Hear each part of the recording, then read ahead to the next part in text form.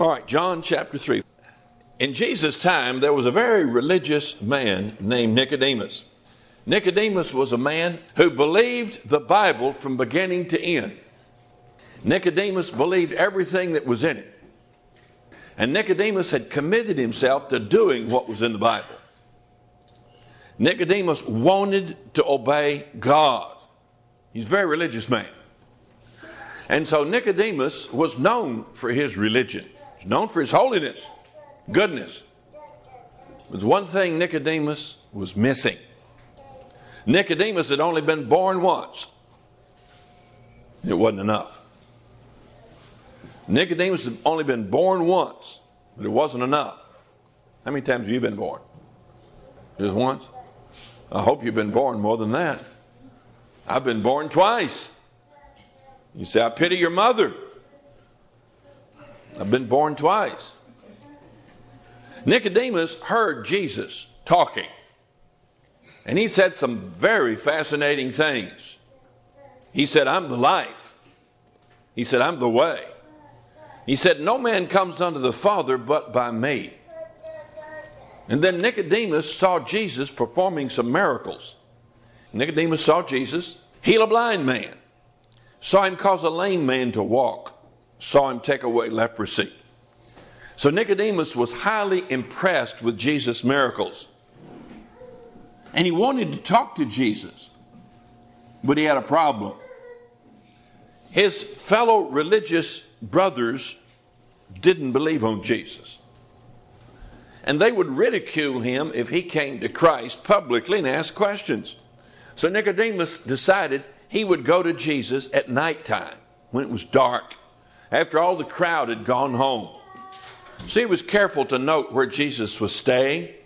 In the nighttime, he put a little hood on so no one could see him. And he slipped down to where Jesus was and asked for an audience. And when he came up to Jesus, he said in chapter 3, verse 2, he said, Rabbi, we know that thou art a teacher come from God. For no man can do these miracles that thou doest except God be with him. So Nicodemus acknowledged to Jesus right away that he was from God. And that didn't mean that he acknowledged that he was God, but simply that somehow God was behind these miracles. Here's Jesus' response. Verily, verily, I say unto thee, except a man be born again, he cannot see the kingdom of God. Now, Nicodemus had just flattered Jesus. He just acknowledged his greatness. He said, we know you're come from God.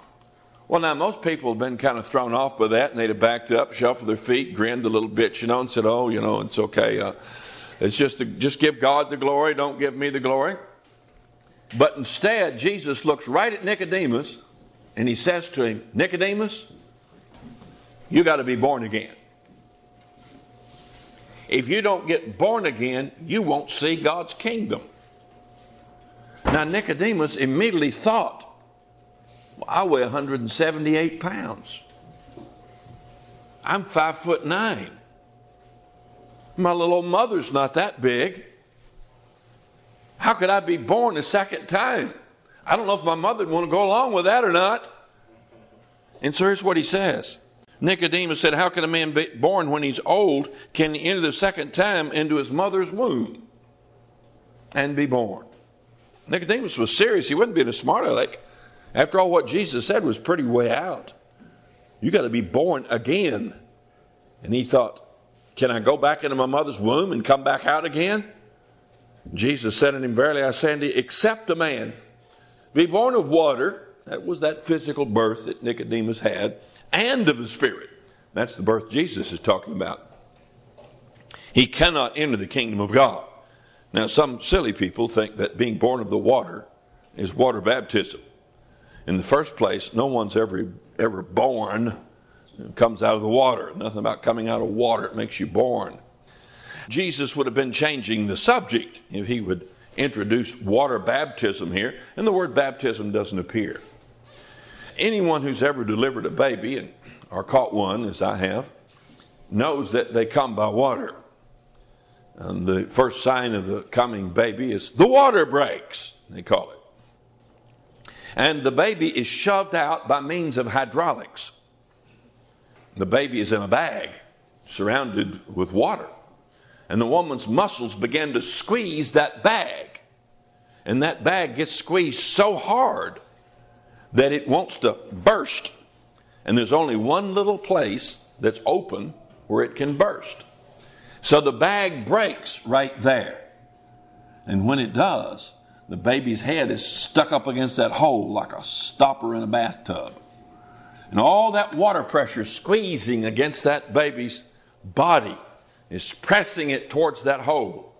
And as she continues to squeeze, pop, that head comes out, and whoosh, that whole body washes out into the bedroom floor or on the bed or wherever you're having your baby. And that baby is born of water. Everybody knows that. And so Nicodemus said, should I enter the second time into my mother's womb and be born? And Jesus said, you've got to be born of water, but you've also got to be born of the Spirit if you're going to enter the kingdom of God.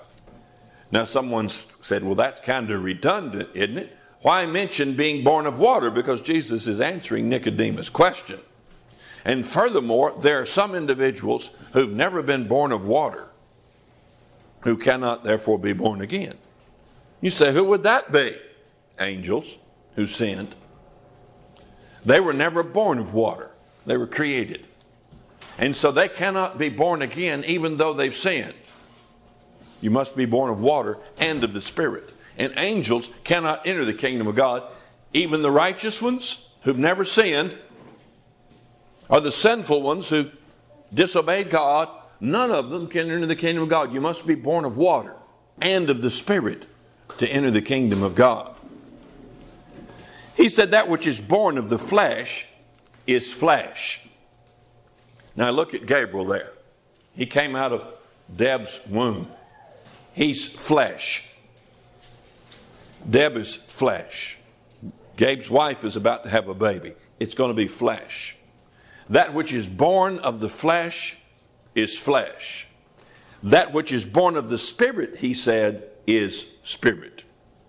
So Nicodemus was thinking about a flesh birth. Jesus was talking about a spiritual birth. Being born again by the Spirit of God. And Jesus said to him, that which is born of the flesh is flesh, that which is born of the Spirit is spirit. Marvel not that I say unto you. Nicodemus was standing there with his mouth open. Marvel not that I say unto you, ye must be born again. You must be born again. You'll never go to heaven unless you're born again. You can join a Christian church, become a Christian, be baptized in water, and keep the commandments of God, but not be born again. And when you die, you'll die without God, lost. Being a Christian won't get you to heaven. You must be born again.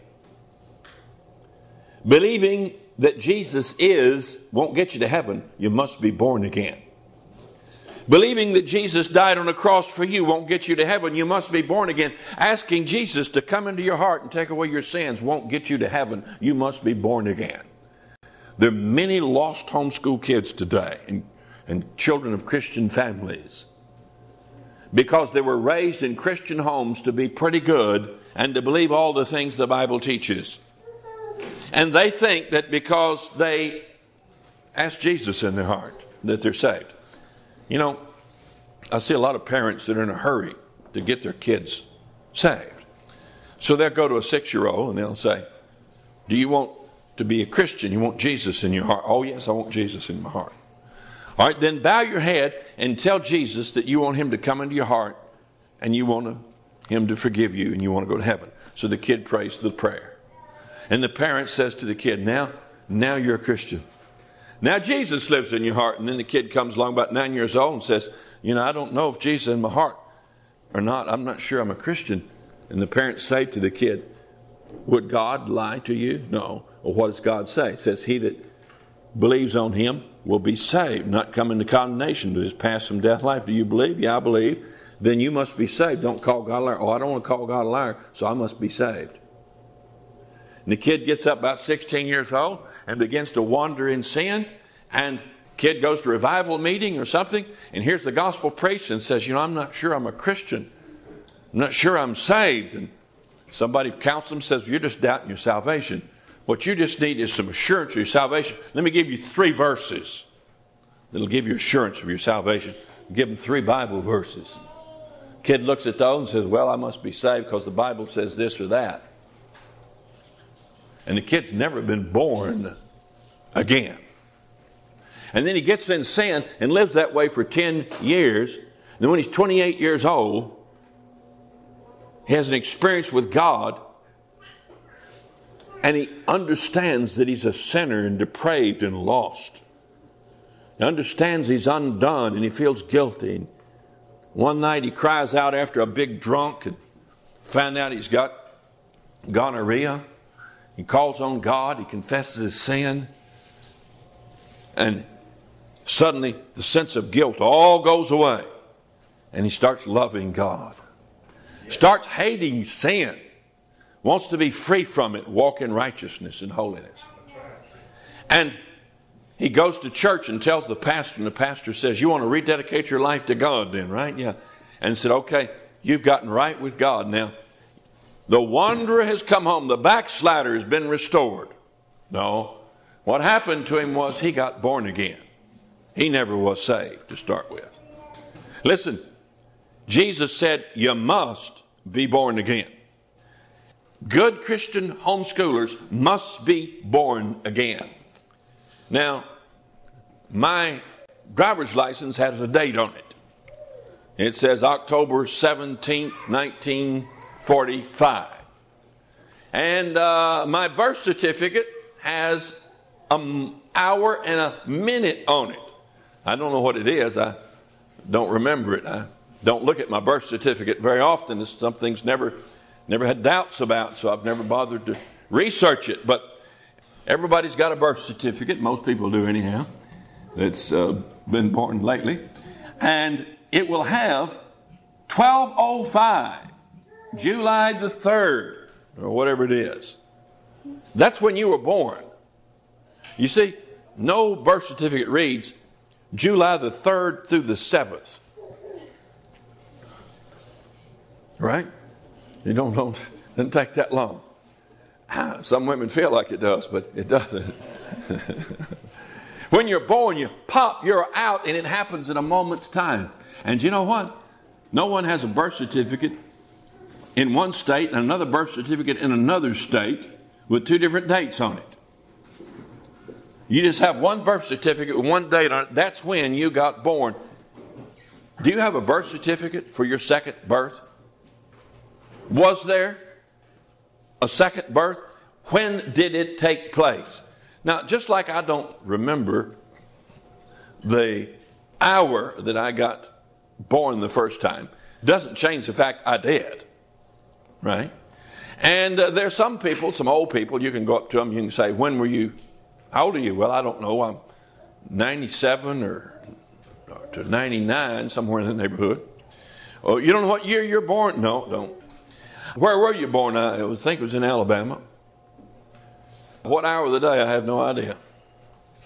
Now, that doesn't delegitimize their first birth because they do not remember or cannot exactly identify the hour and the day. But no one questions the fact there was an hour and there was a day.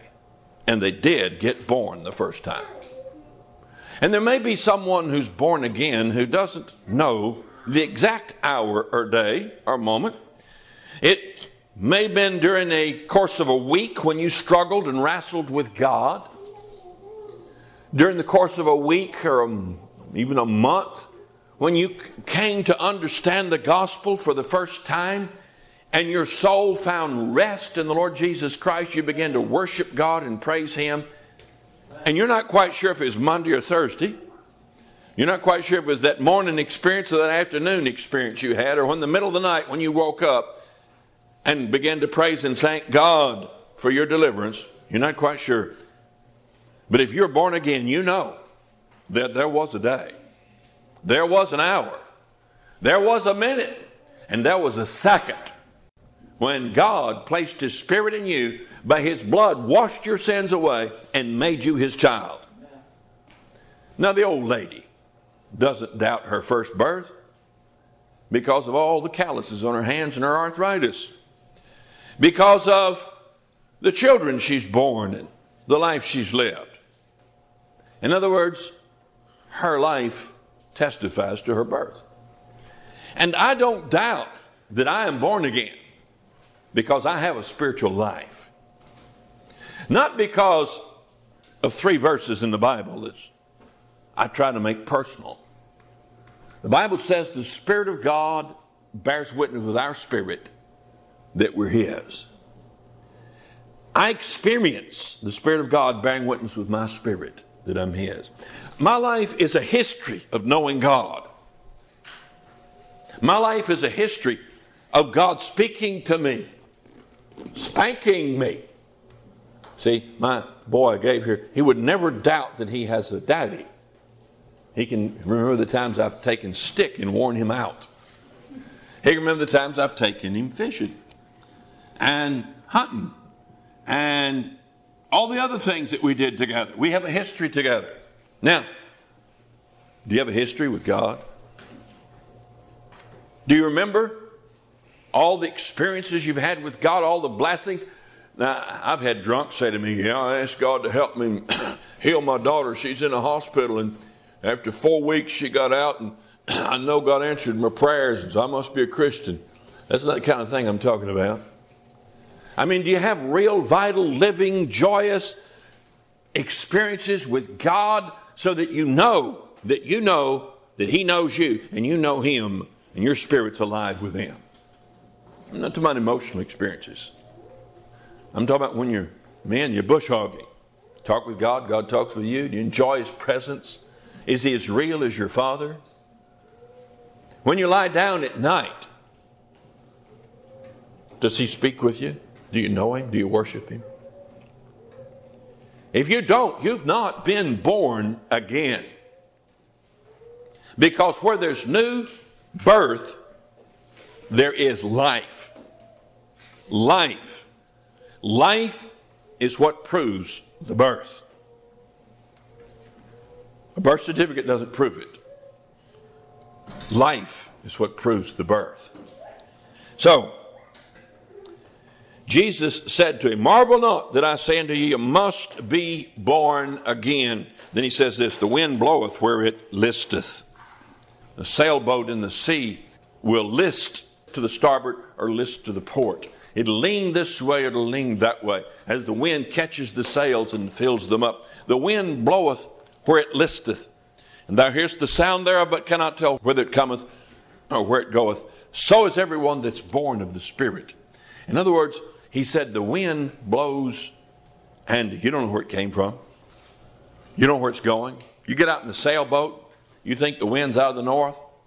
You're utilizing it. All of a sudden it starts coming out of the northeast. You have to adjust your sails. And then suddenly it turns and it comes out of the northwest.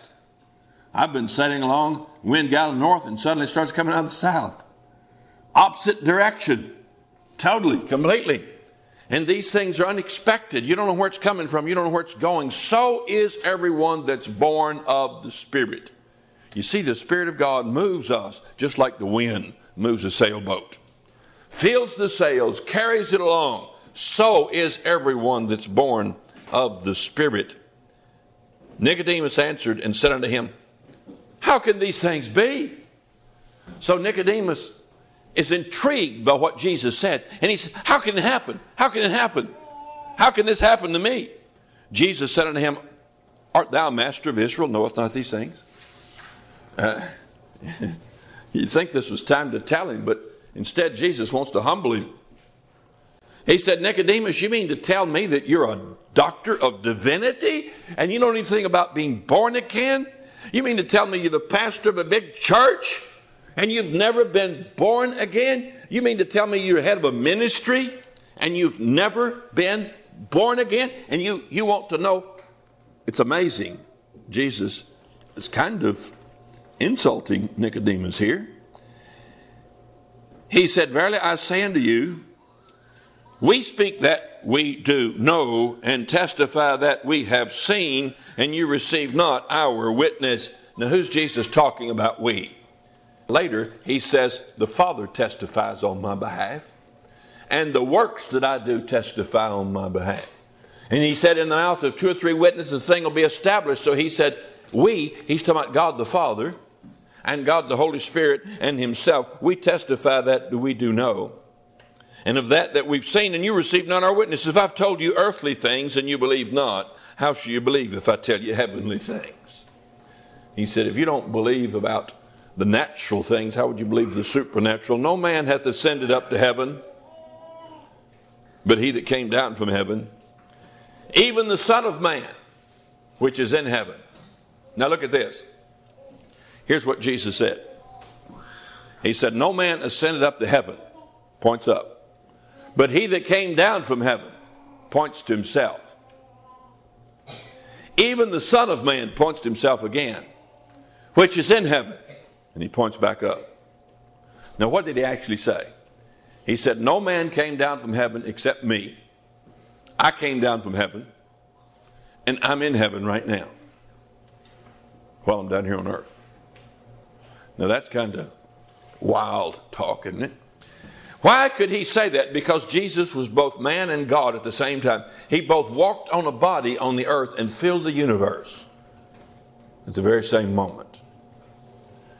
What he's doing, Jesus is establishing his authority to say the things he's saying, because he said to Nicodemus, I say it and you ought to believe me. Because I'm the man who came down from heaven. I'm the man who's in heaven right now.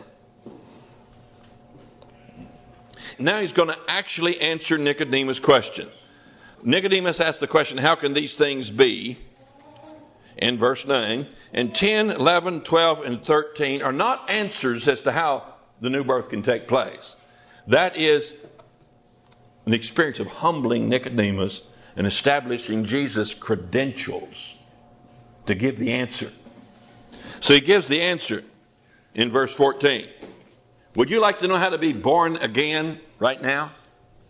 Would you like to know how you can be born again right now? Here's Jesus' answer. As Moses lifted up the serpent in the wilderness, even so must the Son of Man be lifted up, that whosoever believeth on him should not perish, but have everlasting life. In the wilderness, in Numbers 21, I believe it is, the children of Israel had complained about one thing or another in the wilderness. And they were unhappy and discontent. And so God sent fiery serpents into the camp. Suddenly they woke up and the camp was full of vipers. Under their blankets, surrounding the tents, hiding in their firewood, behind every rock, hundreds of thousands of poison snakes filled their camp. Hundreds of people were bitten right away that morning. You could hear the screams and panic throughout the camp. They ran to Moses and said, look, God sent these fiery serpents. We're dying. Do something to save us. And Moses goes to God and said, what can I do to save the people from these fiery serpents? And God says, Moses, sculpture a serpent like the ones that's biting the people. Sculpture it out of brass.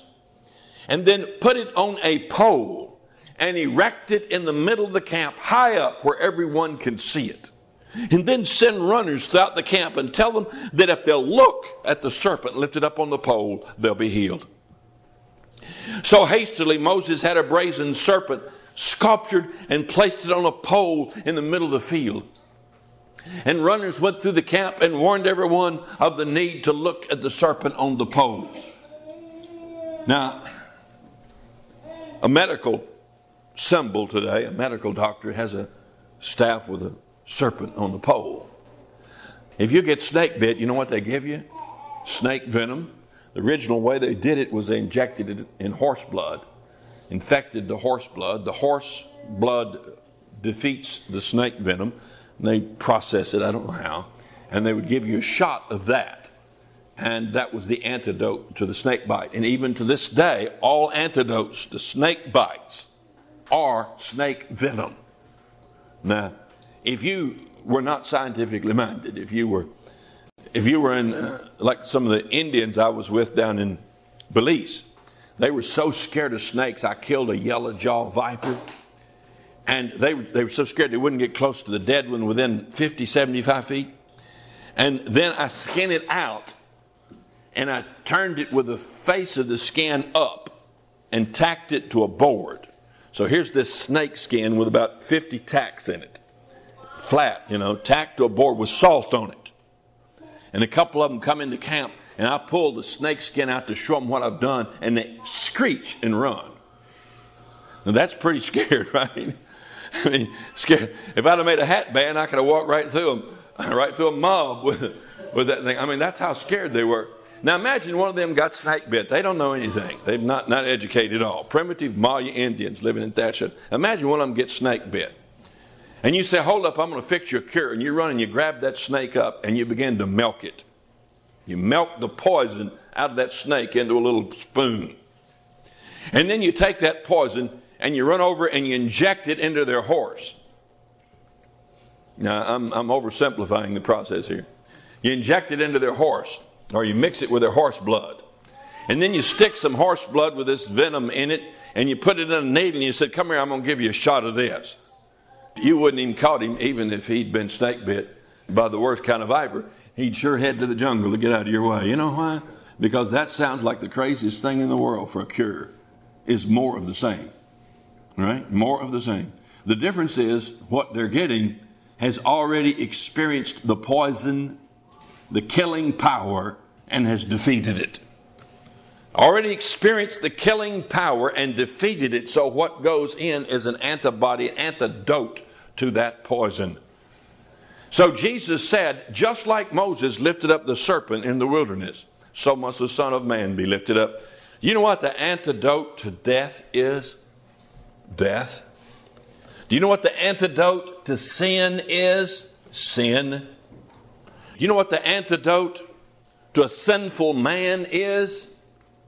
A God-man being made sin on your behalf. God took His Son, the Lord Jesus Christ, and injected Him with the poison of your sin. Jesus was bitten by the serpent of sin. He didn't do anything, but He was bitten by the serpent of sin. And He died on a cross. And then His blood became the antidote for all sinners. So the Bible tells us that they were washed in the blood of the Lamb. We sing, have you been to Jesus for the cleansing power? Are you washed in the blood of the Lamb?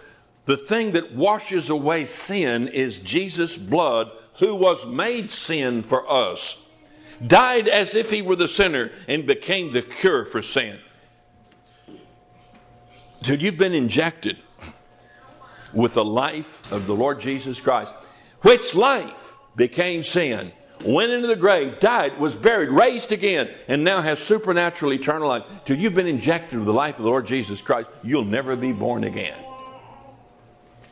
He is the new birth. He said, as Moses lifted up the serpent in the wilderness, even so must the Son of Man be lifted up. Jesus was pointing to the fact that He would die on a cross. Just as on a high hill visible to all was the brazen serpent, there would come a time when on a high hill visible to all, Jesus would hang as sin for the human race, dying for those who were dying. So when the runners went throughout the camp in Moses' day, I can see them run up to a man saying, look to the hill, look to the serpent. And he'd say, well, that's against my religion. We don't look at snakes in my religion. In my religion, we only look at doves. He would have died. If someone said, well, that's just your belief, that's a bit old-fashioned, archaic, that doesn't make any sense, I won't look, he would have died. If someone else said, well, my mother has a cure for snake bite, and he attempted some home remedy, he would have died. The only cure was the one God provided. And so it is today.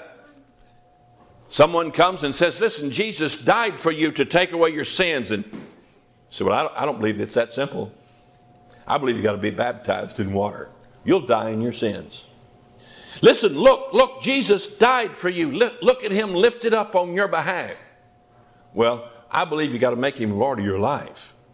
I don't believe just trusting him is enough. You'll die in your sins. Look, Jesus is lifted up to die for you. No, I believe you got to get the baptism of the Holy Ghost with evidence of speaking in tongues. You'll die in your sins.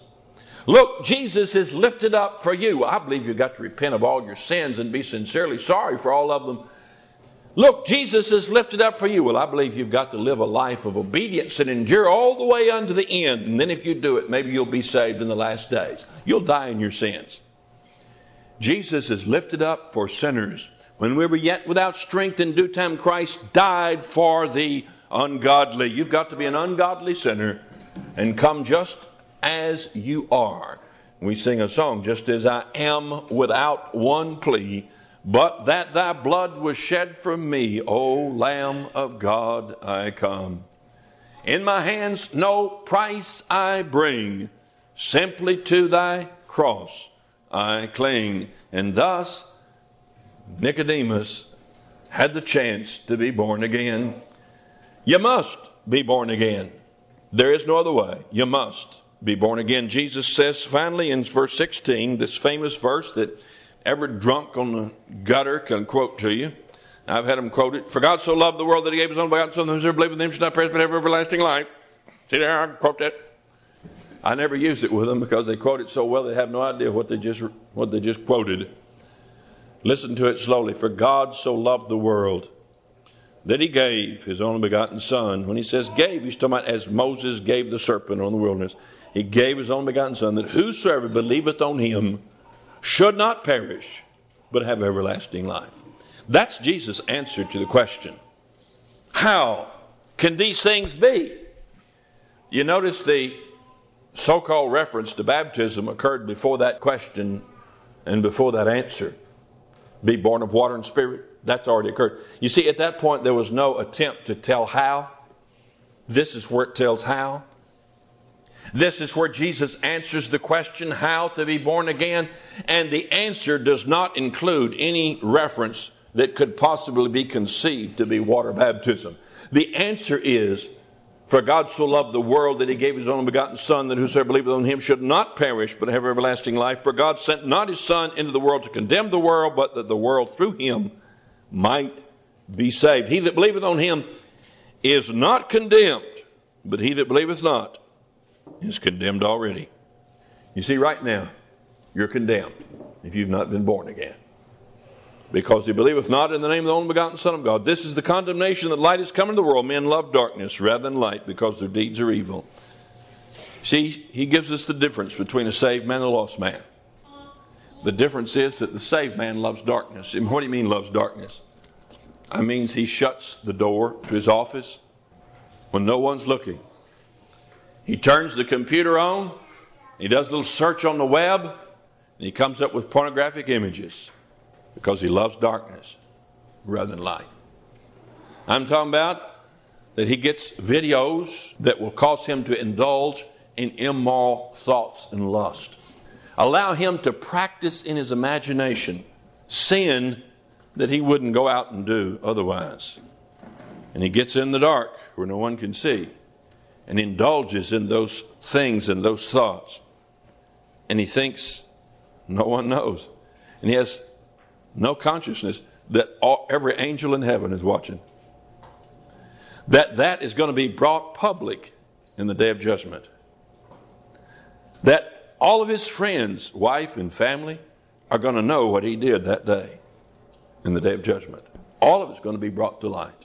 And he doesn't know that. Love darkness rather than light. That means they slip off, kids. Get a cigarette or a joint or some drugs.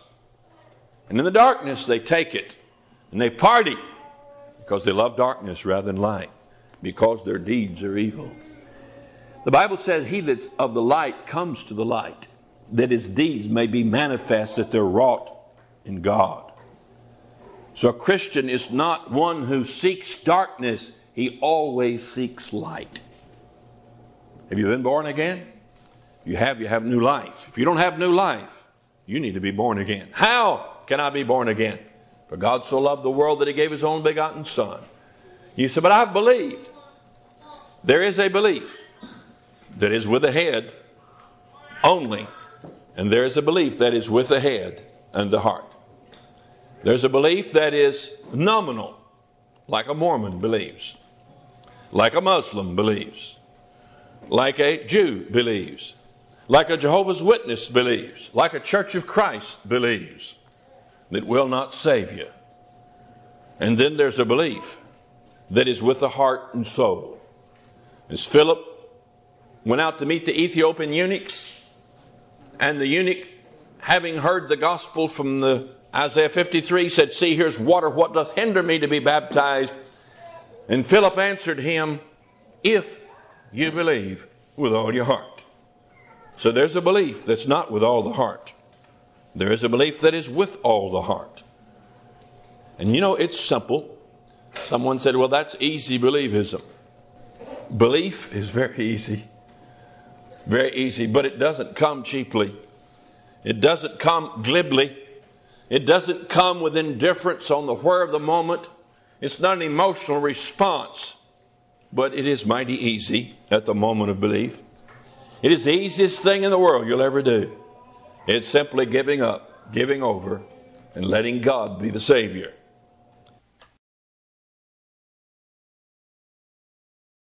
This is the second message on this CD. Am I saved? Well, I can see the Lord's already been moving in this direction with a couple of the testimonies we had this morning. Nathan talked about the lady calling him up with the questions, and how he pointed out to her that she was making it way too hard, way too difficult to be saved. Now, I've been around for about 50 years watching people get saved. I've been around 60 years, but I've been around about 50 years watching people get saved. I've seen many people profess to be saved and not be. I've seen people profess to be saved 4 times. 4 different times. Get baptized 3 times. And then finally somebody pins them down that they're not saved. They understand that. And they make another profession of faith and still don't get saved. It's not enough to know that Jesus died on the cross to be a Christian. It's not enough to believe that he died for you. Anybody can believe that and say it. It's not enough to ask Jesus into your heart. Many people have done that. It's not enough to repent of your sins. You must believe on the Lord Jesus Christ with all your heart. And that's a simple thing, but we can make it so complicated. Now, when someone has made it complicated, that is, they've added works or added this thing or added that thing, or depending on their emotions, or they refer back to the answered prayer, or how they felt when they had an experience, or any number of things that they do, depending on the Spirit of God touching them or moving them in some way. When they come to understand that they're not saved maybe, and you start explaining to them that they've made it too complicated, you can help them to understand where they've made it complicated. You can help them to see that it's not in their works, and they can admit that. You can help them to see that they must believe what God says in the Bible, and they'll admit that then. And you finally work out all of these details about how they've made it complicated so that you make it uncomplicated, and they're still not saved. And they still don't get saved. Because they're still casting their hope upon their mental processes or spiritual processes of unweaving all of this, untangling all of this mess in their thinking, and getting their thinking straightened out until finally they come to some resolution. And still, there's no salvation. So I've said it before, salvation is so easy, it's so uncomplicated, and yet for many people it's so very, very far away and difficult. They try for years to be saved and never get saved. And then there are a lot of people who profess to have been saved and go along and live a pretty good Christian life and live it for years and think they're saved and don't doubt it. And they too have never been saved. Now, sometimes the proof of that is that temptation comes along and they walk off into sin. They go back into drinking or going to drinking for the first time, and whoremongering and immorality and godliness. And some people just drift cold and drift away from the faith and away from Christianity and lose sight of God and just live their own life. But the really scary thing is those people who live right up till the day they die, right up until judgment, confident they know the Lord, and then find out they don't. They never did. I never knew you, he said. Depart from me, you workers of iniquity. Now, you remember the sweet little girl that's been here several times that was here last week. A fine Christian girl, raised in a Christian home, homeschooled, a virgin, moral, righteous in an external way. No one would ever find fault with her in her Christian life. Well, she got saved last weekend when she was here. She'd never been born again. She was a Christian, but she'd never been born again. Never had her sins washed away in the blood of the Lord Jesus Christ. She wrote a letter back and said, I'll just read a part of it. She told about how she got saved. She said, I'm sure that this weekend is going to create some problems. I'm not sure what to do. I pray for wisdom. I'm so happy to be saved and free from bondage. I'm afraid, though, that the relationship with my parents has turned sour. I still want them to love me and trust me. I want them to understand. Yet I fear my mom will be closed-minded and come after me with verse after verse to prove that what I now believe is wrong. I have for so many years questioned what I truly believed, and now I know the truth, and the truth has set me free. So she's anxious about going home and telling her parents that what she now believes about the Lord Jesus Christ and freedom is going to create problems in the family. Now, in 2 Peter chapter 1, verse 10, we read this. He said, wherefore the rather, brethren, he's talking to the Christians, give diligence to make your calling and election sure. He says to professing Christians, become diligent to make sure that you are in fact called and elected, that you are saved. Make sure of it. In 2 Corinthians 13:5, he warns the church at Corinth. He says, examine yourselves, whether you be in the faith. Prove your own selves. Know ye not your own selves, how that Jesus Christ is in you, except you be reprobate. So he says, he commands us to examine ourselves. Now in Matthew 18:1, at the same time the disciples came unto Jesus, saying, who is the greatest in the kingdom of heaven? Jesus called unto him a little child, set him in the midst of them, and said, verily I say unto you, except ye be converted and become as a little child, you shall not enter the kingdom of heaven. Whosoever therefore shall humble himself as a little child, the same is the greatest in the kingdom of heaven. Now he said, but that's applying to the kingdom of heaven. Here's what he says about the kingdom of God. Verily I say unto you, whosoever shall not receive the kingdom of God as a little child shall in no wise enter therein. In Matthew he said, except you be converted and become as a little child. In Luke he says, except you receive the kingdom of God as a little child. Now, how does a little child believe? How does a little child receive? Notice the way he says that, except you be converted and become as a little child, you won't enter the kingdom. So there must be a conversion before you get saved. There must be a conversion of thought. There must be a conversion of belief. There must be a conversion of perspective before you get saved. You have to come as a little child. You have to be converted and come as a little child in order to be saved. Now, a little child does not rationalize, does not think through. A little child doesn't analyze. A little child just comes just like they are in simple, streamlined, straight faith, believing what God says, and it's so easy for them. When an adult gets a hold of these concepts and starts analyzing them, He's no longer like a little child.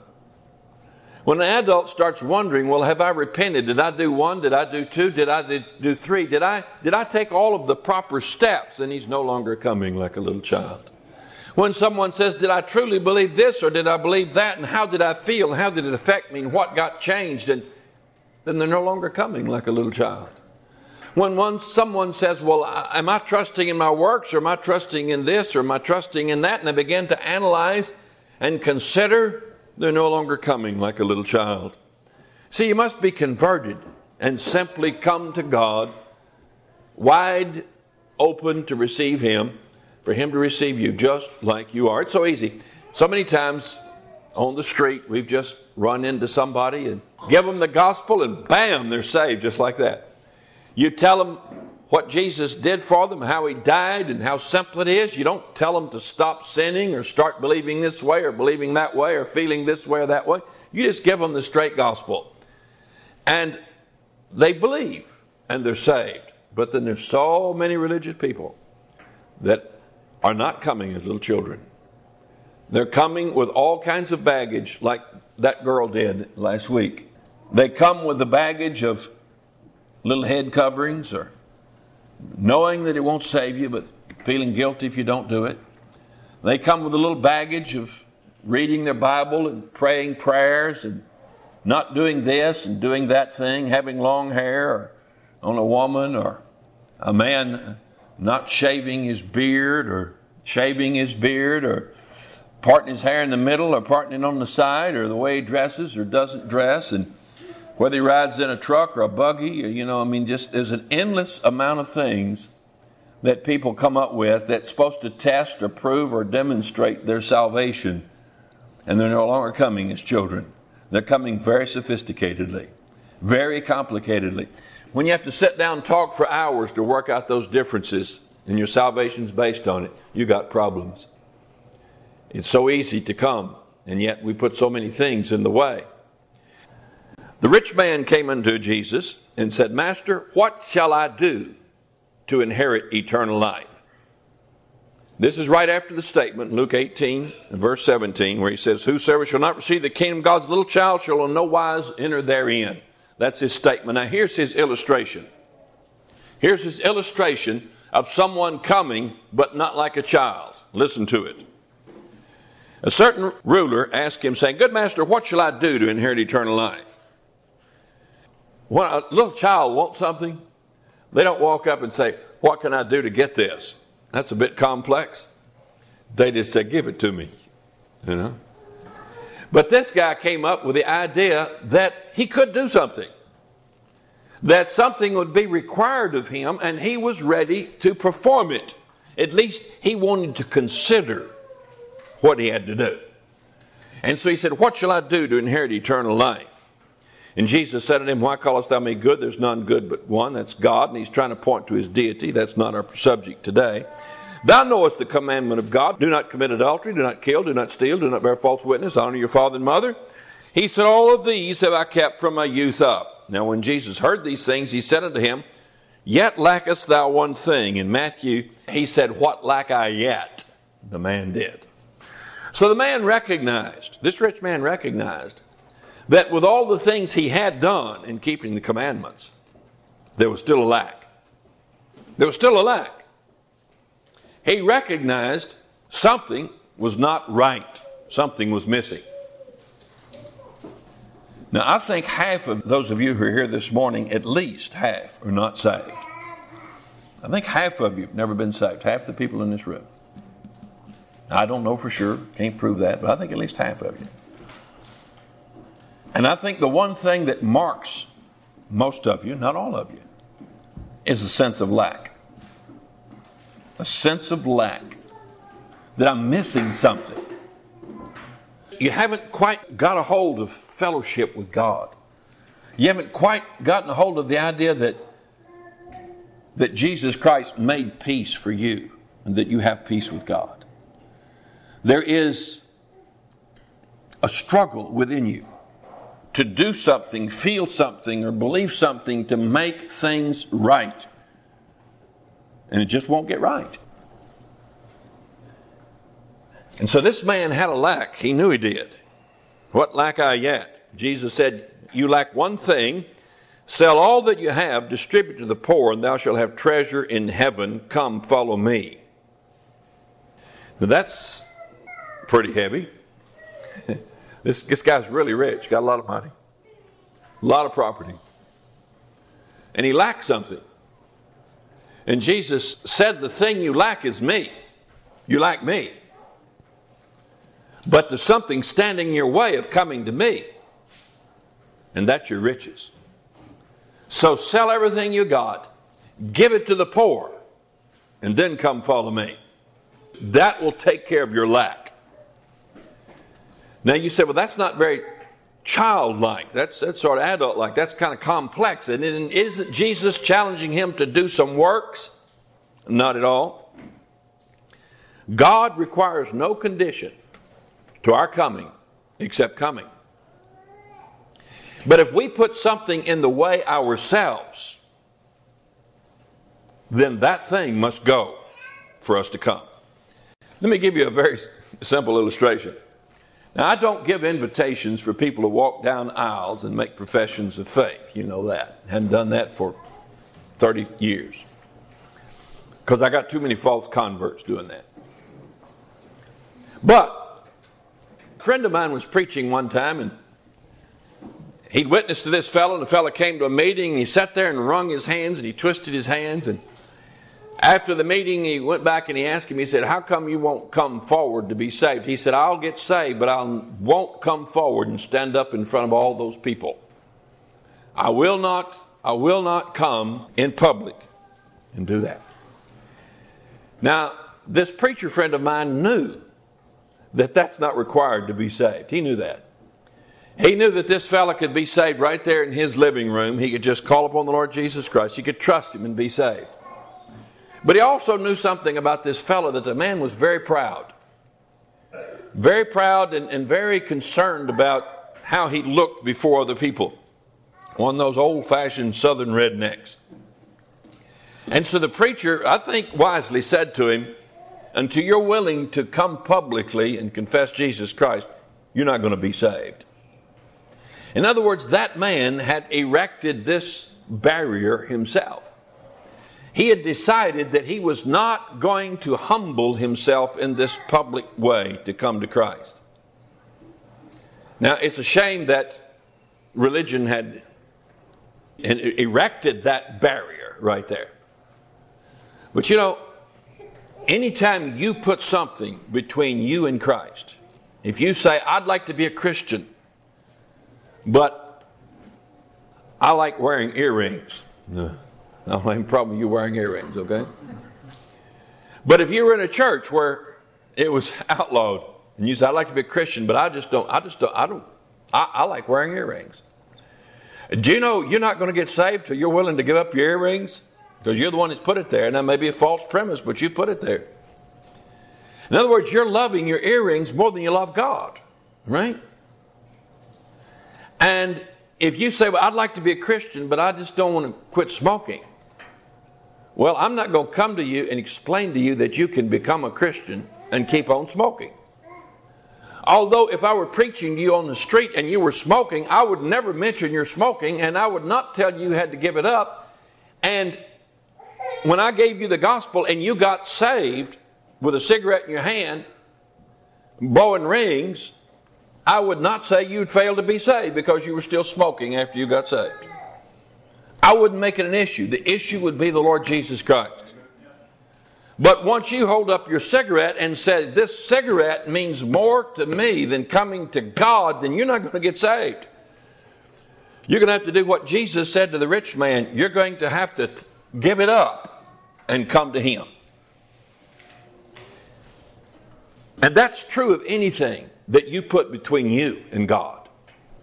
Even if someone else helps you put it there. If you say, I would like to come to God, but you see, I love my pornography. And I know if I did, I'd have to give it up. I've had many a queer say to me, I'd like to come to God, but I have this love for the same sex. And so I can't stop being who I am. Now, I would never dare say to that queer that all you've got to do is call upon Jesus and ask Him to save you. You don't have to give up being a queer. I would not say that to him. I'd say to him, if being a queer means more to you than the Lord Jesus Christ, then you'll never be saved. Because you must come as a little child, just come, free and open, to receive all that God has got. So, what is it that maybe someone here has created in their own mind, or religion has created, that you've put between you and God? If you have made a choice between a false religion or a false conviction or a false concept and God, until you choose God over everything else, overall, then you'll never be saved. Now, some people would call that repenting of sin. That's not repenting of sin. That's repenting toward God.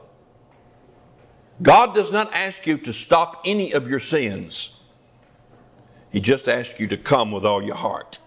That's what He said. Come with all your heart. Believe with all your heart. And if your heart is divided, part of it wants God, but part of it wants something else, you can't be saved.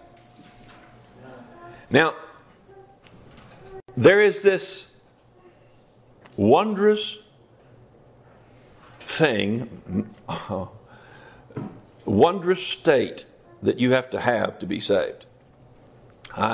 It's elusive. I have a hard time defining it. But it is, we talked about repentance toward God. You've got to have a hunger and a thirst after righteousness. You've got to have a desire for purity to be saved.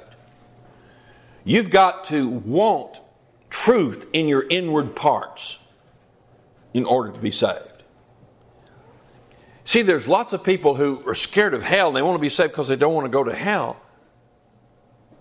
But their heart is closed up to God. They don't want Him in there. They don't want God inside challenging their bad attitudes, challenging their bitterness, their prejudices, their biases. They don't want God in the secret parts rebuking them. They don't want Him challenging their lying, maybe smoking, drinking, fornicating, any number of things. But it doesn't have to be great evil sins. It can just be little sins of greediness or laziness or pettiness or orneriness. Anything. When your heart is closed and you don't want God inside, you just want Him saving you from hell, you won't get saved. You can be so scared you're trembling because you saw a movie about hell, or you read a sermon about hell, or saw a book. You can be so scared that you fall down, beg God to save you. But all you're wanting is to get out of hell. You don't really want Jesus Christ in your life. You'll not get saved. There must be a repentance toward God. A turn of the self to receive, to believe, to possess, to be possessed by the Lord Jesus Christ. If you don't have that, you won't ever be saved. That's why I don't waste time convincing someone that they're saved, or trying to help them through Scripture see the errors of their fallacies and their beliefs. What I do when someone is uncertain and doubts is I preach Jesus to them again. I just give them the old-fashioned gospel again. You see, what I'm trying to do, listen to me now, I'm trying to make them love Jesus. I'm introducing them to the man, Christ Jesus. And when they see the man, know the man, and love the man, then they'll be saved. Until they do, they won't. When your focus is salvation, you won't get saved. When your focus is repentance, you won't get saved. When your focus is faith, you won't get saved. When your focus is getting saved, you won't get saved. Your focus must be God, Jesus, repentance toward God, and faith toward our Lord Jesus Christ. The Ethiopian eunuch said, "See, here's water. What doth hinder me from being baptized?" He said, "You can if you believe with all your heart." Do you believe with all your heart? You know, I'm not going to search my heart to see if every corner of it is, like surrendered to God. That's not what he's asking. He's not asking you to be righteous with all your heart. He's asking you to believe with all your heart. That means that everything that's in you, right down to the depth of your soul, believes Jesus Christ, believes God. And when you believe that way and you experience God's forgiveness, when you get saved, you become a new person. You become a happy person, a joyful person. You become a person who despises sin, who is deeply hurt when you sin, when you lie, when you're angry, when you're bitter, when you're cruel, when you're selfish. You're deeply hurt because you've hurt your Savior. And your thoughts are not, well, maybe I'm proving I'm not saved. I need to start doing right so I'll know I'm saved. No, your thoughts are, I've wounded my Savior. I've sinned against Him. And you go back and you correct that actions and you do the right thing. You see, I don't want this morning to just scare some of you into thinking you're not saved. And I know that's a danger. Just get you kind of panicky. Think, well, if that girl wasn't saved, then maybe I'm not saved. Because that won't get you saved, just getting scared and panicky over it. You've got to come to love God. So give diligence to make your calling and your election sure. Make sure that you're in the faith, that Christ is in you. So how do I do that? Go back and read the Word of God till you know Jesus, till you love Him, till like a child, you just give up and trust Him. I remember one time when I was about 16 or 17, we went to a camp meeting. And one of the principal speakers that week was the pastor of a local Baptist church. And he preached on the cross, on Christ dying that week. There was 40 people got saved the night he preached on Christ dying. Did a great job of it. One of the best sermons you'll ever hear on Christ dying. Man about 35 years old. And about a year later, that preacher got saved. About a year later. You say, why wasn't he saved? Well, he told his experience. He said, I realized that when I was about 15 years old, he said, I was a good boy in the church. Went to a Baptist church. He said, I'd made a profession of faith. I forgot when he was 8 or 9 or something. Somebody came up to him and said, son, do you believe Jesus died for you? Yes, sir, I do. Do you believe he paid for your sins? Yes, I do. Do you want to ask Jesus in your heart? Yes, sir, I do. And he prayed and asked Jesus in his heart. And they said, well, according to the Bible, you're saved. And they baptized him. He started going to Sunday school. And he learned all the Bible verses. And then when he was about 16, he said they had youth meeting. And they chose him to preach on one of the messages at the youth meeting. He said he prepared, and he's a pretty smart fellow, And he got all together, and he preached, and his grandma came up and said, son, you are called to preach. I've been praying that God would call you to preach. Son, you are called to preach the Word of God. And he said, I liked it. So he said, I went to Bible college a couple years later and went on and got my master's degree in theology. And he said, I got called to one church. I got called to another one. And finally, I got to pastor this one. And he said, I have books full of sermons. And I have a Bible that I read. And I prepared sermons and I preached them. And he said, all the while I was wondering what it'd be like to really know God. All the while I was wondering what it was like to really know for sure you were saved. He said, but I kept plugging on and serving God. I didn't want to call God a liar. And he realized on about a Tuesday night that he wasn't saved. One of his deacons got saved, song leader got saved in their meeting in their church. And so he went home and retired and prayed for about 36 hours. He agonized over it, struggled over it like an adult, trying to figure it out and work it out like an adult does, Trying trying to get his thoughts straight on it. And he just couldn't. And finally he realized, he said, that he'd committed the unpardonable sin, that he had been a fake, he'd lied, he'd been a hypocrite so long that he was just too far gone. He couldn't be saved. He said he realized that. He realized there's no hope for him, that he was lost. So he said he just gave up. He said, okay, God, I'm lost. There's nothing I can do. He said immediately God saved me. He said immediately I got saved. Immediately Jesus came in. I knew I was born again.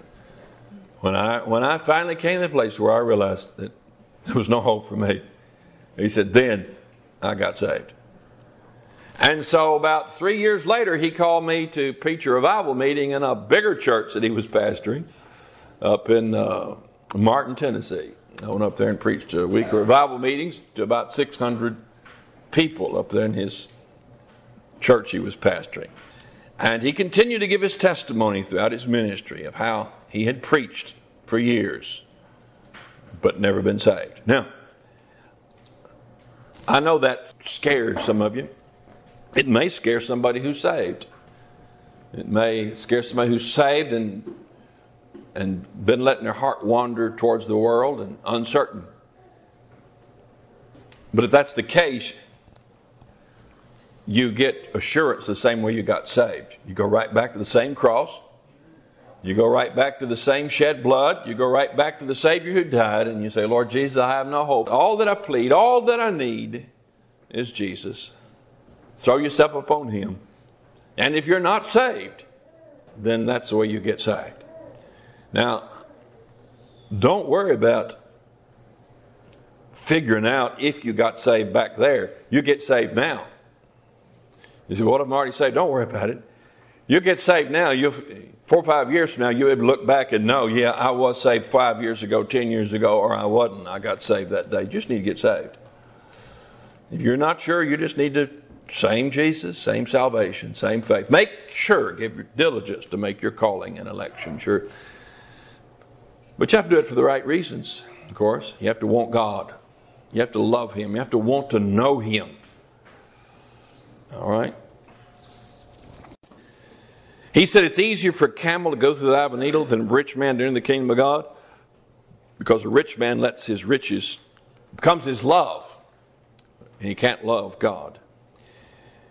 The disciples said unto Jesus, who then can be saved? In other words, if it's easier to put a big camel through the eye of a needle than for a rich man to get saved, then what chance do we have? And Jesus' answer was, with men it's impossible. With men it's impossible to be saved. But with God all things are possible. So his answer is, salvation is an impossibility. Even for a rich man. A rich man can be saved. A rich man can be saved and stay rich. But it's impossible without a miracle. Because his heart must be taken completely away from his riches and focused on the Lord Jesus Christ only. You realize the same is true for a ball player, or a dancer, or a country singer, or a fisherman, or anything else? If anything stands between you and the Lord Jesus Christ, if anything you don't want to give up, anything you won't do, you got to be converted and become as a little child to enter the kingdom. All right, last week we talked about being born again. This week we're going to talk about repentance. Probably one of the most misunderstood words in the Bible. Most people think repentance is a spiritual word. They think it is something divine that God thought up. And it's not at all. In fact, I read it in cowboy books. I read it on the computer, on the news. The word repent doesn't have a connotation. You have to give it one. In other words, one can be driving down the highway to go to the grocery store to buy eggs and then remember that you bought eggs yesterday. So you repent, you turn around, you go back home. Or you could be deciding that you're going to buy a piece of property and you go look at it and start to pay down on it, and then you repent, decide you don't want to buy that piece of property. Or you can be a Democrat and decide that you're going to be a Republican, and you repent and you become a Republican instead of a Democrat. So there are all kinds of ways of repenting. There's been all kinds of definitions given for repentance. Now, most people equate some sort of sorrow with repentance, because there in Corinthians he said that godly sorrow worketh repentance not to be repented of. And since most people think repentance is something you do to get saved, that it's some step in salvation, they think therefore when it says godly sorrow worketh repentance not to be repented of, that the kind of repentance that saves you must have something to do with sorrow, or must be preceded by some kind of a godly sorrow. And so old preachers have the idea of preaching people under conviction, preaching them into sorrow. And so they would preach to work people into a deep sorrow for their sin. And out of that sorrow and grief, they would have an experience of renouncing their sin and coming to God and getting saved. And so people think of sorrow, godly sorrow, as something that's some essential, necessary element to biblical New Testament repentance. In the context of that verse, Paul is not talking about salvation at all. He's talking about having written a letter to them. He said, I wrote a letter to you, and I made you very sorry when I wrote the letter, because I said some hard things to you, in 1 Corinthians. In writing 2 Corinthians, he said, I repented almost of having written the letter.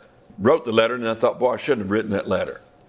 But no, I didn't really repent. He said, because I know that the sorrow that letter worked in you produced a repentance in regard to kicking a man out of the church. Didn't have anything to do with getting saved. And that godly sorrow that you had when I wrote you the letter worked a repentance in kicking the man out of the church, not to be repented of. You went through with this thing that I told you to do concerning this sinning Christian. So it wasn't talking about salvation at all. And so to yank that passage out of its context and assume that Christian New Testament getting saved repentance is something about sorrow is a total misuse, a dishonesty of the Scripture. Now, some people think of repentance as turning from sin. The term repent of sin never appears in the Bible anywhere at any time. It never says that. In fact, when you take the word repent and look it up in connection with salvation, in Acts 20:21, he says repentance toward God and faith toward our Lord Jesus Christ.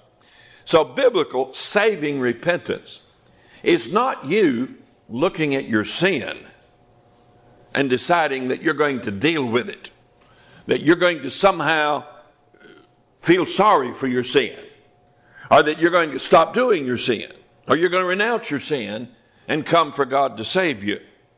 No, Bible repentance is you looking at your sin and your condition and deciding that it's hopeless, that there's nothing you can do in regard to it. It's being sorry that you sinned and realizing that that cuts no ice with God. He's just not impressed that you're sorry for your sin. He just really doesn't care, because what you ought to be for having sinned is very, very sorry.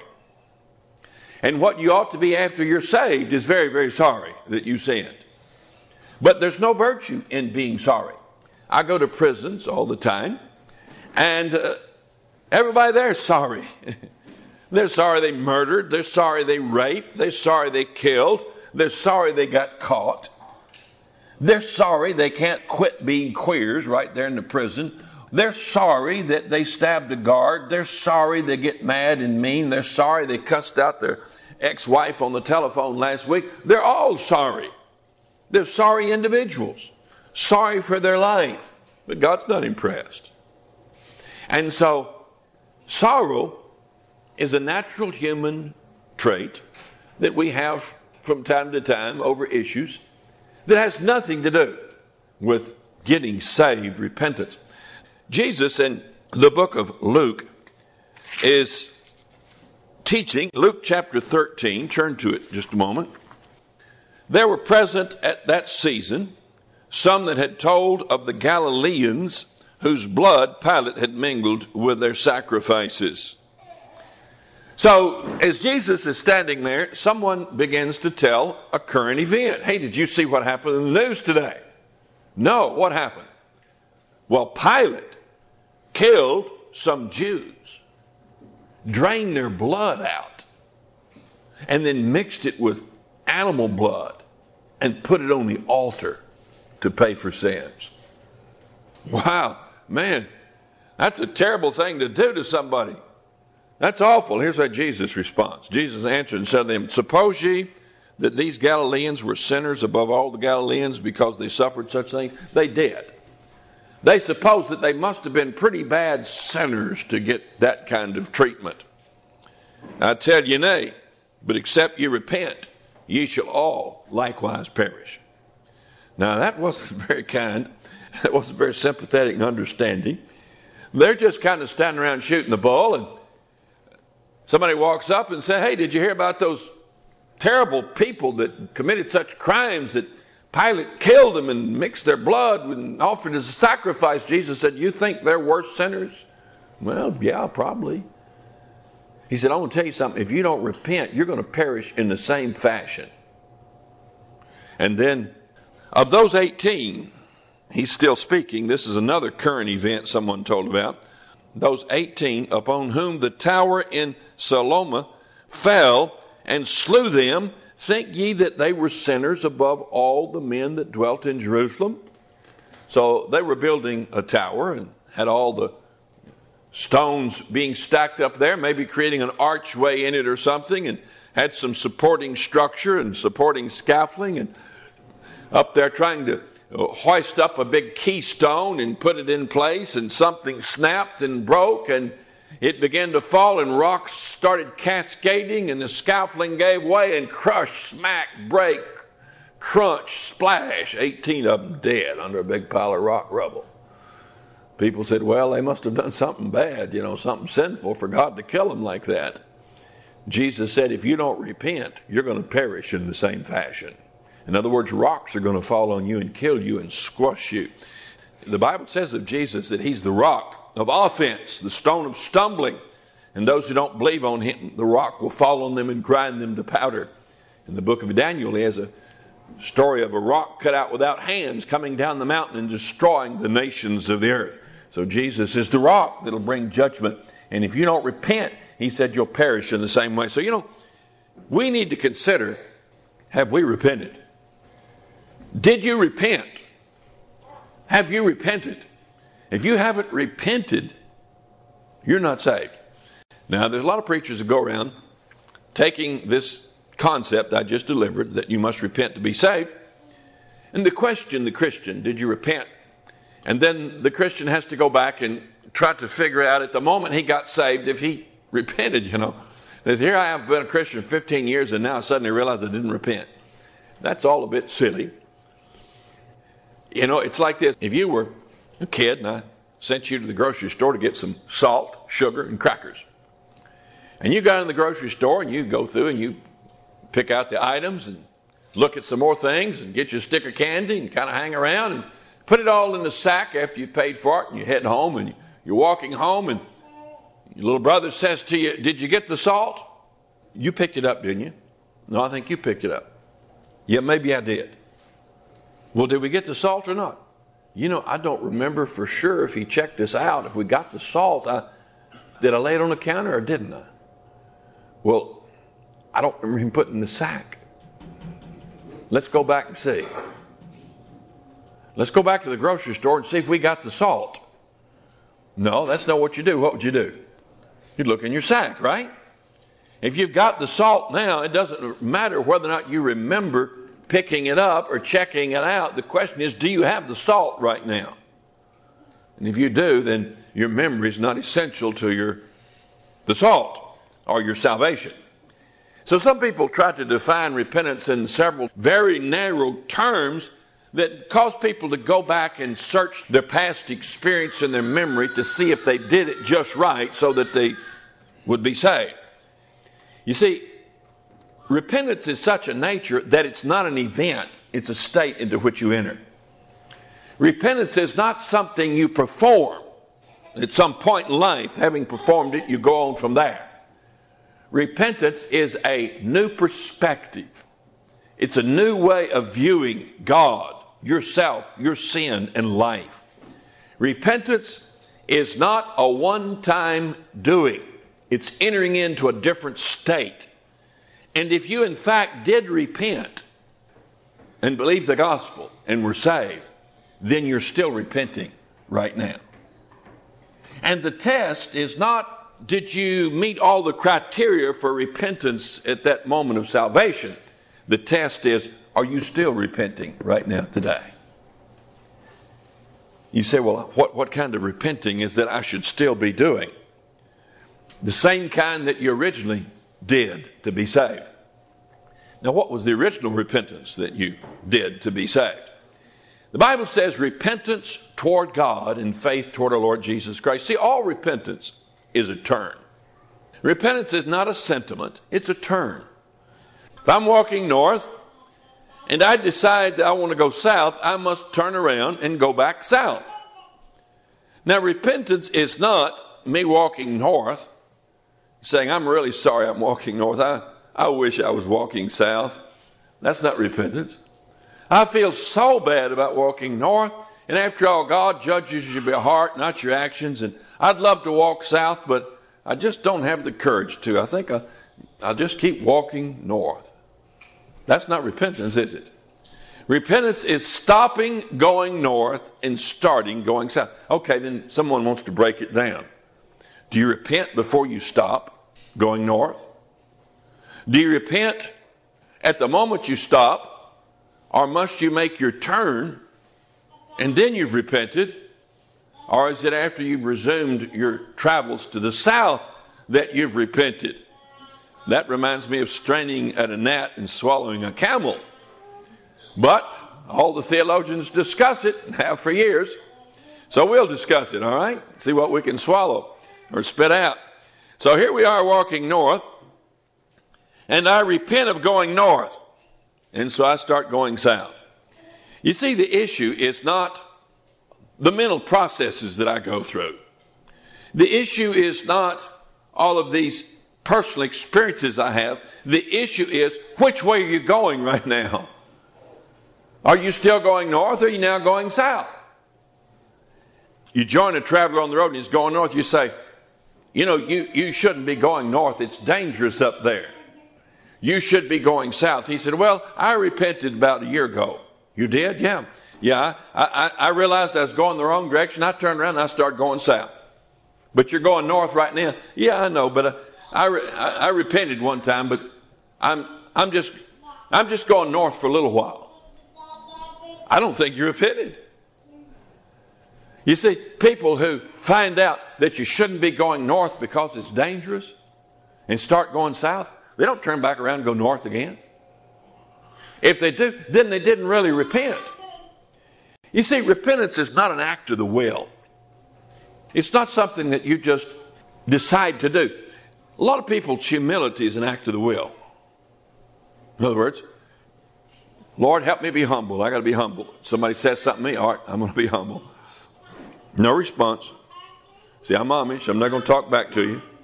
But I'm thinking how proud you are. So I'm just going to keep my mouth shut because I'm voluntarily humble. I'm willfully humble. So I'm sitting here, I'm keeping my mouth shut. And so I think I formulated an answer that I can give you that doesn't make me look too proud, but kind of dresses you down. So I formulated an answer. That's voluntary humility. That's willful humility. As long as you're on guard, it works. As long as you're attentive and have self-control, that kind of humility will work. But it's not humility that really comes from the heart. It's just a feigned action. A lot of people's repentance is like that. They decide that they're going to repent and stop sinning and get right with God and believe the gospel. So they stop going north. They start going south, wishing they were north, but going south. And then they get off guard and they start going back north again. And they're sorry and they force themselves to go south a little while. And then going back north some more. And that's not biblical repentance. That's an act of the will to change your actions. And it won't save you. You see, biblical repentance, the person who experiences it doesn't even know what to call it, usually, and doesn't know he's repenting, and doesn't know it's happening. The proof of it is that tomorrow, instead of going north, he's headed south. And the rest of his life, he's headed south. You say, are you talking about living differently? You got to start living holy? No, I'm not talking about that at all. I'm talking about there must be a change in regard to one thing in particular in repentance. There must be a complete reversal. I'm not talking about the way you live. A complete reversal. You say, what is it? Repentance toward God and faith toward the Lord Jesus Christ. See, all repentance involves a turn from something to something. Going north, a turn from going north, a turn to go south. All repentance involves a turn. The nature of that turn is not defined in the word repent. So the Bible must define the meaning of repent. You cannot allow theologians to do it. The Bible defines it as toward God. So if my repentance is turning toward God, God's in the south, not the north, which he is, by the way. So if I turn to the south where God dwells and turn away from the north and turn to the south, if I repent toward God, what am I repenting from? What am I repenting from if I repent toward God? So you're repenting from sin? No. Because in the Bible, you remember Judas? Judas repented from his sin. Judas was a thief. He stole. Judas, a lazy bum seeking to advance himself with stealing money, ended up being highly trusted by Jesus. So much so that he got to carry the money for all 13 of them. And whenever Jesus wanted to give money to poor people, he'd tell Judas, go give him this, give him that. Wanted some food, Judas, go buy the food. And so Judas saw the chips the way they were falling and decided that Jesus was going to be crucified. Things were going to go down bad. And he decided to make a little profit on it, 30 pieces of silver. So he went to the high priest and he said, I'll sell him to you for 30 pieces of silver. I'll tell you where he's hiding out. The Bible tells us why he did it, because he loved money. He was a thief. And so Judas sold Jesus for 30 pieces of silver. And then he saw Jesus carried off after kissing him in the garden. Saw him carried off, saw him beaten, saw what he suffered. And suddenly Judas changed his mind about what he'd done. He got very sorry that he'd sold Jesus. And he'd give anything to undo it, including the 30 pieces of silver. So he takes his money and he goes back to the temple and he said, I'm sorry, I sold Jesus. I did the wrong thing. I'm going to give you the money back. You give me Jesus back. He repented, didn't he? He was going north to sell Jesus out, and he turned and started going south to buy him back and undo what he did. The priest said, we don't want your blood money. He threw it down the floor, showing his sincerity. This man had given up money as his pursuit. So much that he threw the money in the floor and said, I'm through with it. I've done the wrong thing. He was certainly sorry, and he should have been. It was a proper sorrow to be sorry for the sin he'd done. He'd made amends too. He gave the money back. And so he went out and hung himself. You say, well, did he go to heaven? The Bible said he went to perdition, to hell. Judas died, went to his own place, to hell. Why didn't his repentance save him? Because that's not saving repentance. Saving repentance is toward God, not away from sin. Judas turned away from his sin. That didn't save him. And then there's another character in the Bible. Simon is a sorcerer.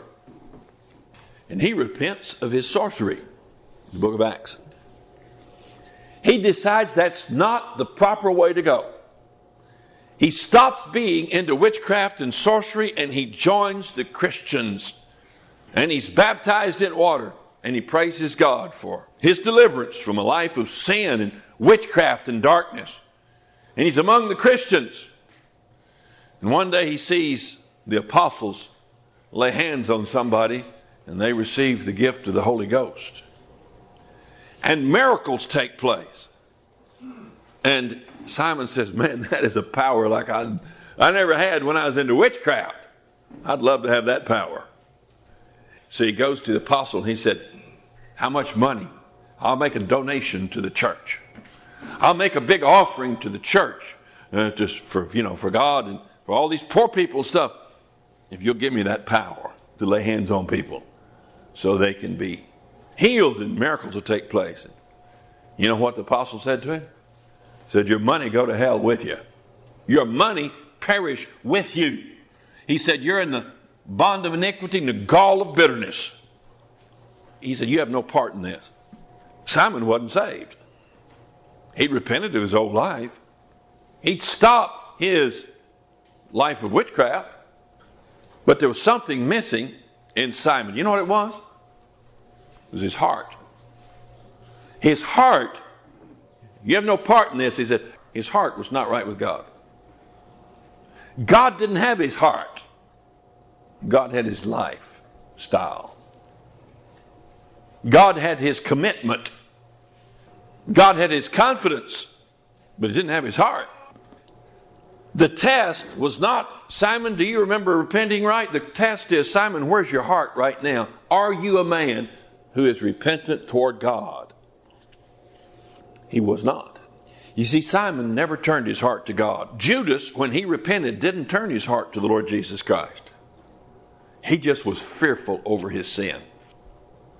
I've seen a lot of people get fearful over their sin. Panic, man. Panic.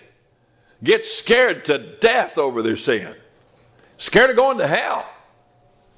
Hear a sermon on hell, their sinfulness, and come down an aisle and start bawling and crying and beg God to save them from hell. They don't get any more saved than a person would watching Star Wars. No salvation in it all. You know why? Because that was just a selfish sinner finding out he's in trouble for the way he's lived, wanting to get out of trouble, and thinking God is the answer. You know what that man lacked? He lacked repentance toward God. See, repentance and faith are the same thing.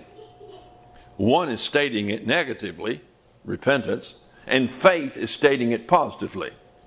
The proof that they're the same thing is that about 120 times in the New Testament it speaks of faith or believing to be saved, and about a dozen times it speaks of repentance and belief as the way to salvation, and about 2 or 3 times, I've forgotten the exact number, it speaks of repentance alone as the way of salvation. It says that repentance and remission of sin should be preached to Israel. So, if you repent, according to Jesus, you won't perish. If you believe, according to Jesus, you won't perish. If you repent and believe, you won't perish. Therefore, if A equals D, and C equals D, and A and C equals D, then A and C are the same thing. Now, repentance is stating it negatively. If you look in the Bible at the times that God tells someone to repent as opposed to telling them to believe, it's always to someone who is aggressively walking north with their back turned, made a choice. I will not go south, I'm going north. Aggressively walking the wrong direction. And he tells them, you need to repent. But if it's somebody just loitering around going no direction at all, he tells them, go south. He doesn't say, stop going north. If you look at the people that Jesus spoke to, he said to the scribes and Pharisees, repent. He said to the common people, the prostitutes, believe. He said to the publicans, believe. He said to the scribes with their views of Judaism, he said, you need to repent. So he said repentance to people that had chosen an alternative to God, to the Lord Jesus Christ. To people who were actively committed to a false belief system, he told them to repent. But the people who were just buried in sin, He told them to believe. So today, if we were following Jesus' pattern, if I were to go out on the street and find a drunk, prostitute, queer, and preach the gospel to them, I wouldn't tell them to repent. What do they think you're telling them to do? They think you're saying, hey, get straight, get you a suit and a tie and clean up and get yourself straightened out and start living right, and get real sorry for your sins. And helpless sinner's not going to do any of that. Can't. That'd be discouraging to him. I'm not going to tell him repent. I'm going to tell him, I'm going to say, believe on the Lord Jesus Christ and thou shalt be saved. I'm going to offer him a hand up to the Lord Jesus Christ by faith. That's all. Nothing for him to do. Believe on the Lord Jesus Christ. That's the positive side. But if I were out on the street preaching and Jehovah's Witnesses said to me, I don't believe Jesus is God, I say, you better repent or you'll perish. I say, if you don't change your mind about the Lord Jesus Christ, or if I were out and I were talking to a guy and he said, I'm an atheist, I don't believe there is a God, I said, you better repent or you're going to perish. If I were out and I were talking to a Buddhist or a Roman Catholic or a Baptist who said anything that indicated they were rejecting the Lord Jesus Christ and rejecting truth for some alternate belief system, then I'd say to them, you must repent or you'll perish. And that's exactly the way Jesus and the apostles used the terminology. It is a pitiful thing when someone trying to preach the gospel goes to a down and out sinner and tells them they need to repent.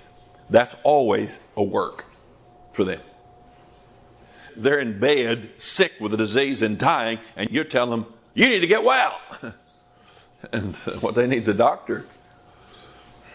But if a guy jumps up out of the bed and says, there's nothing wrong with me, I know I'm not dying, and he starts running down the hall to go home, pulling the tubes out, I say to him, you need to repent. You need to get back here and submit to treatment. You understand the difference? So, have you repented toward the Lord Jesus Christ? The one thing that we're missing as sinners is something that Adam lost. When Adam chose to disobey God and eat the tree of knowledge of good and evil, he repented from God. You understand what I just said?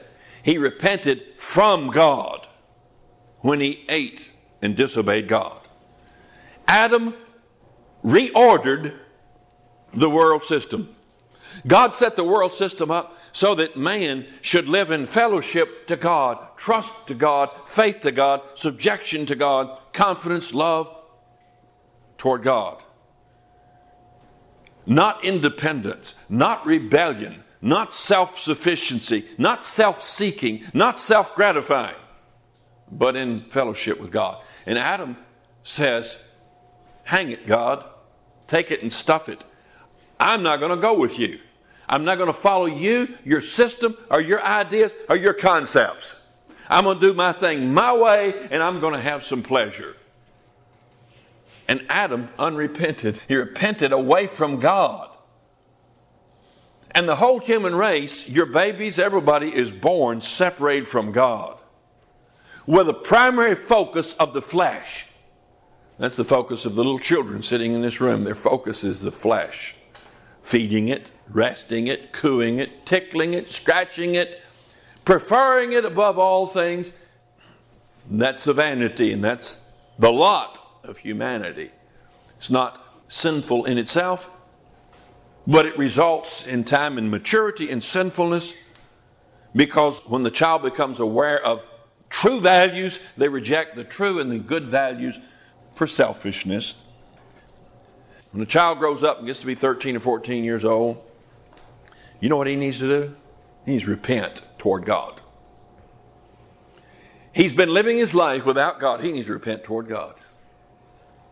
He needs to repent toward God and have faith in the Lord Jesus Christ. And folks, that's not a religious experience. That's not an event. That's a change. As permanent as the change Adam made. Adam reversed the situation. God, I'm on my own. Repentance toward God is reversing that situation and saying, okay, God, I'm back on your side. You're back in charge. I'm back to believing. I'm back to loving. I'm back to trusting. You are my focus. You're my purpose. You're my destiny.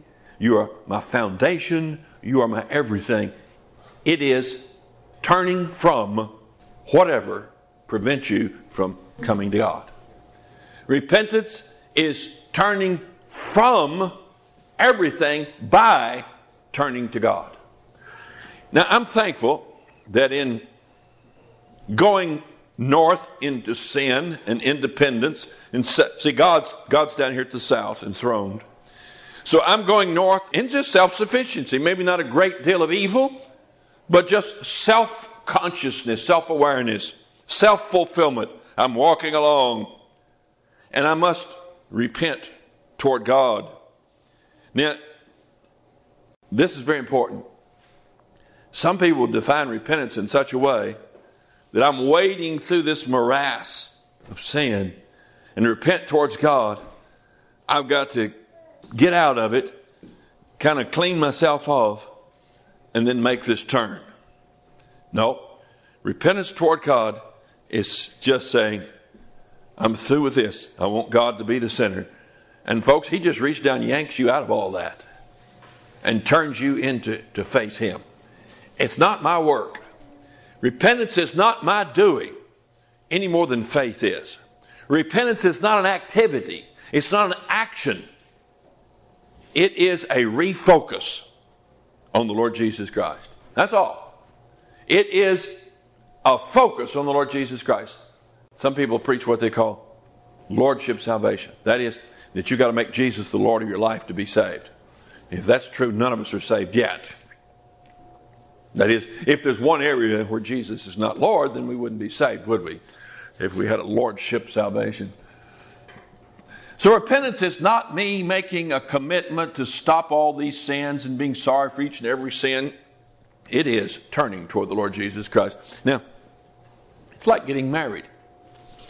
When I got married, I gave up a lot of pretty, charming girls. I did. I had a lot of fine girlfriends, you know. I mean, girlfriends in every state, because I traveled and preached, and so everywhere I went there were girls, and I liked them all, and some of them I even talked to. So when I got married, I said no to all of them. And I sealed my fate with one charming, lovely woman, sexiest one in the group. And so I chose her above all the others. I'd have a girl I'd like for a couple months, you know, and another I'd like for a couple months or something. And those were just temporary decisions. They were reversible.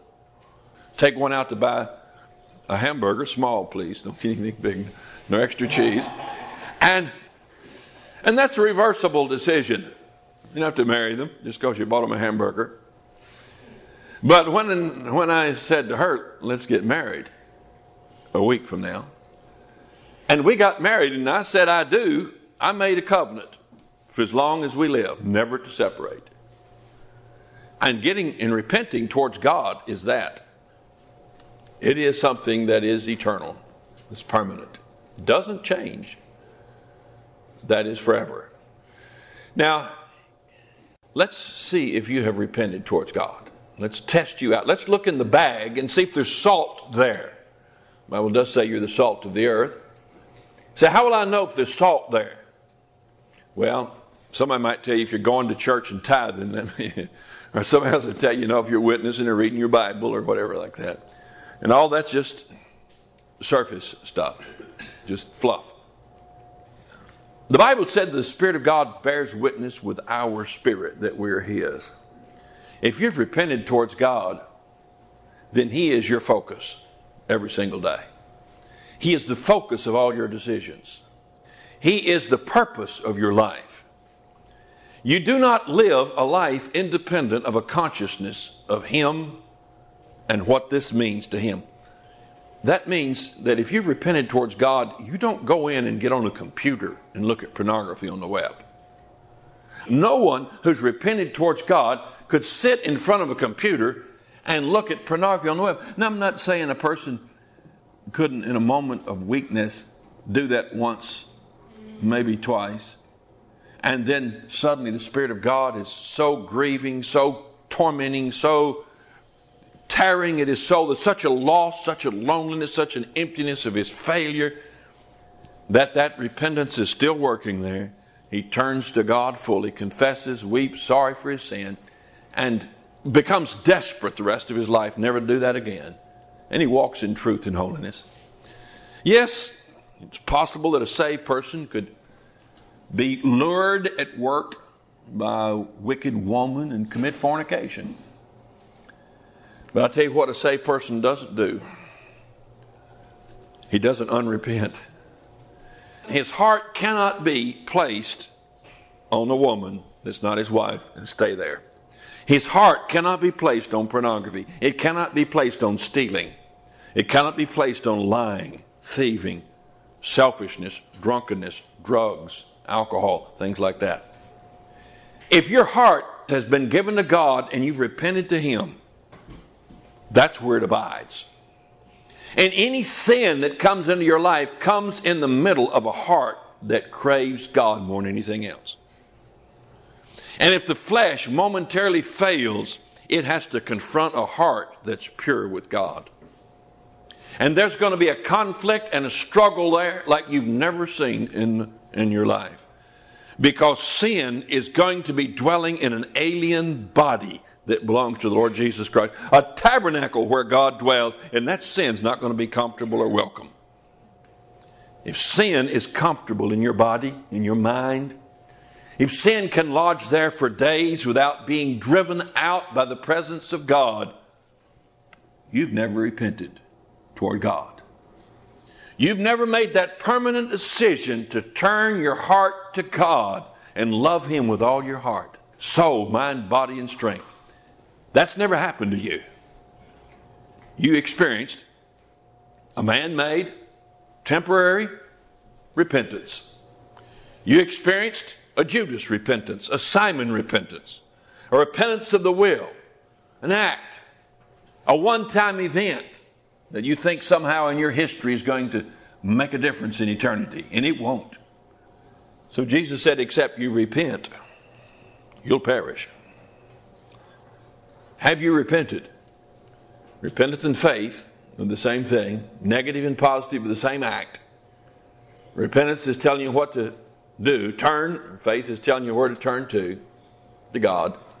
Repentance toward God and faith toward the Lord Jesus Christ is what Paul said we've been preaching.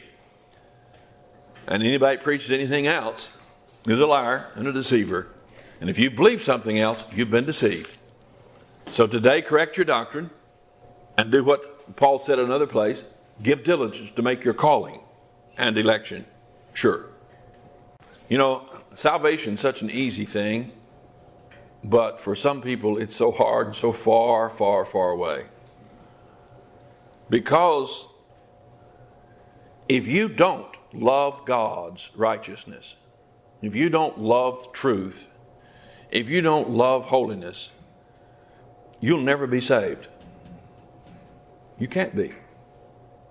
I've seen the lowest, worst sinners sat in front of a 17-year-old prostitute girl one night. Sat on the grass somewhere talking to her. I don't remember where. I was about 20, 19 or 20. She's used on the street, didn't live at home. She was used out, prostitute. And she was not just sorry for her life. She was lonesome for God and holiness and purity. She was. And it was so easy for her to get saved. So easy for her to believe the gospel and let the Lord Jesus Christ embrace her and save her and forgive her. So easy. And yet I've seen good Christian, quote, people struggle for years and never get saved when that little prostitute could. And she knew so little. After she got saved, somebody walked up and said, "Did you repent?" She said, "He didn't mention that." If you'd have walked up to her after she got saved and said, "Did you make Jesus Lord of your life?" She said, "How do I do it? I want to do it. Tell me how." If you'd have walked up to her and said, "Well, have you made your commitment?" "What? My what? My what? Did I miss something?" She didn't understand anything except God loves her, wants her, forgives her, that Jesus died and paid the price. And if she comes like she is, he'll take her. That's all she understood. And that was enough to get her born again. And never to go back in sin. But there are others who, I remember one night we had a meeting. We were going to camp meeting. I was about 17. Boy, I witnessed everybody I saw when I was 17 years old. I witnessed the people. I'd get in the grocery store and start hollering at people. I mean, I irritated people everywhere. And I'd hang out the windows driving along and holler at people on the side of the road. And so I was out walking about 10 o'clock on a Friday night, and these two guys standing on the street corner smoking.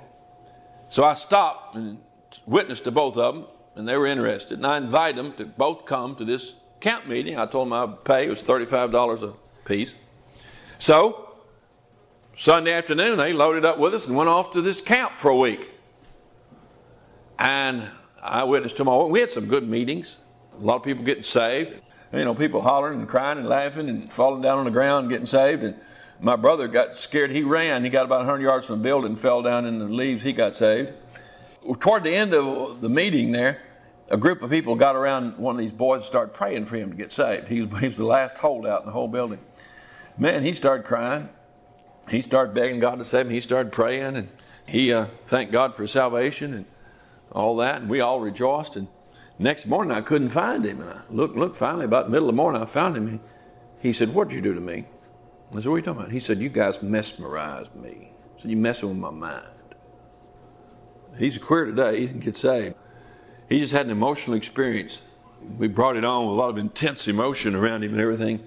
He had an emotional experience, and he went through the whole thing. And even, 12 hours later, he was angry that we'd induced that in him, that experience. And he called it mesmerizing, hypnotizing his mind. I continued to know the guy for the next 3 or 4 years. I wrestled with him, rode bicycles with him, witnessed to him, and he never did. He just always was totally resistant to the gospel. What kind of experience did you have? Don't tell me about how much you cried. Don't tell me about how much you shouted. Don't tell me about how high you jumped. Tell me right now, do you love the Lord Jesus Christ? Is he first? Is he foremost? Is he the center of your life? Don't tell me you spoke in tongues. Don't tell me you cast out devils or performed miracles or done wonderful works. Tell me, is the Lord Jesus Christ your all in all, or are you able to secretly sin? You can steal, you can lie, you can lust, and go from one day to the next, to the next, to the next, and it not tear at the Lord Jesus Christ living inside of you. You never repented towards God. You're lost in your sins. I'll stop there. The ball's in your court now.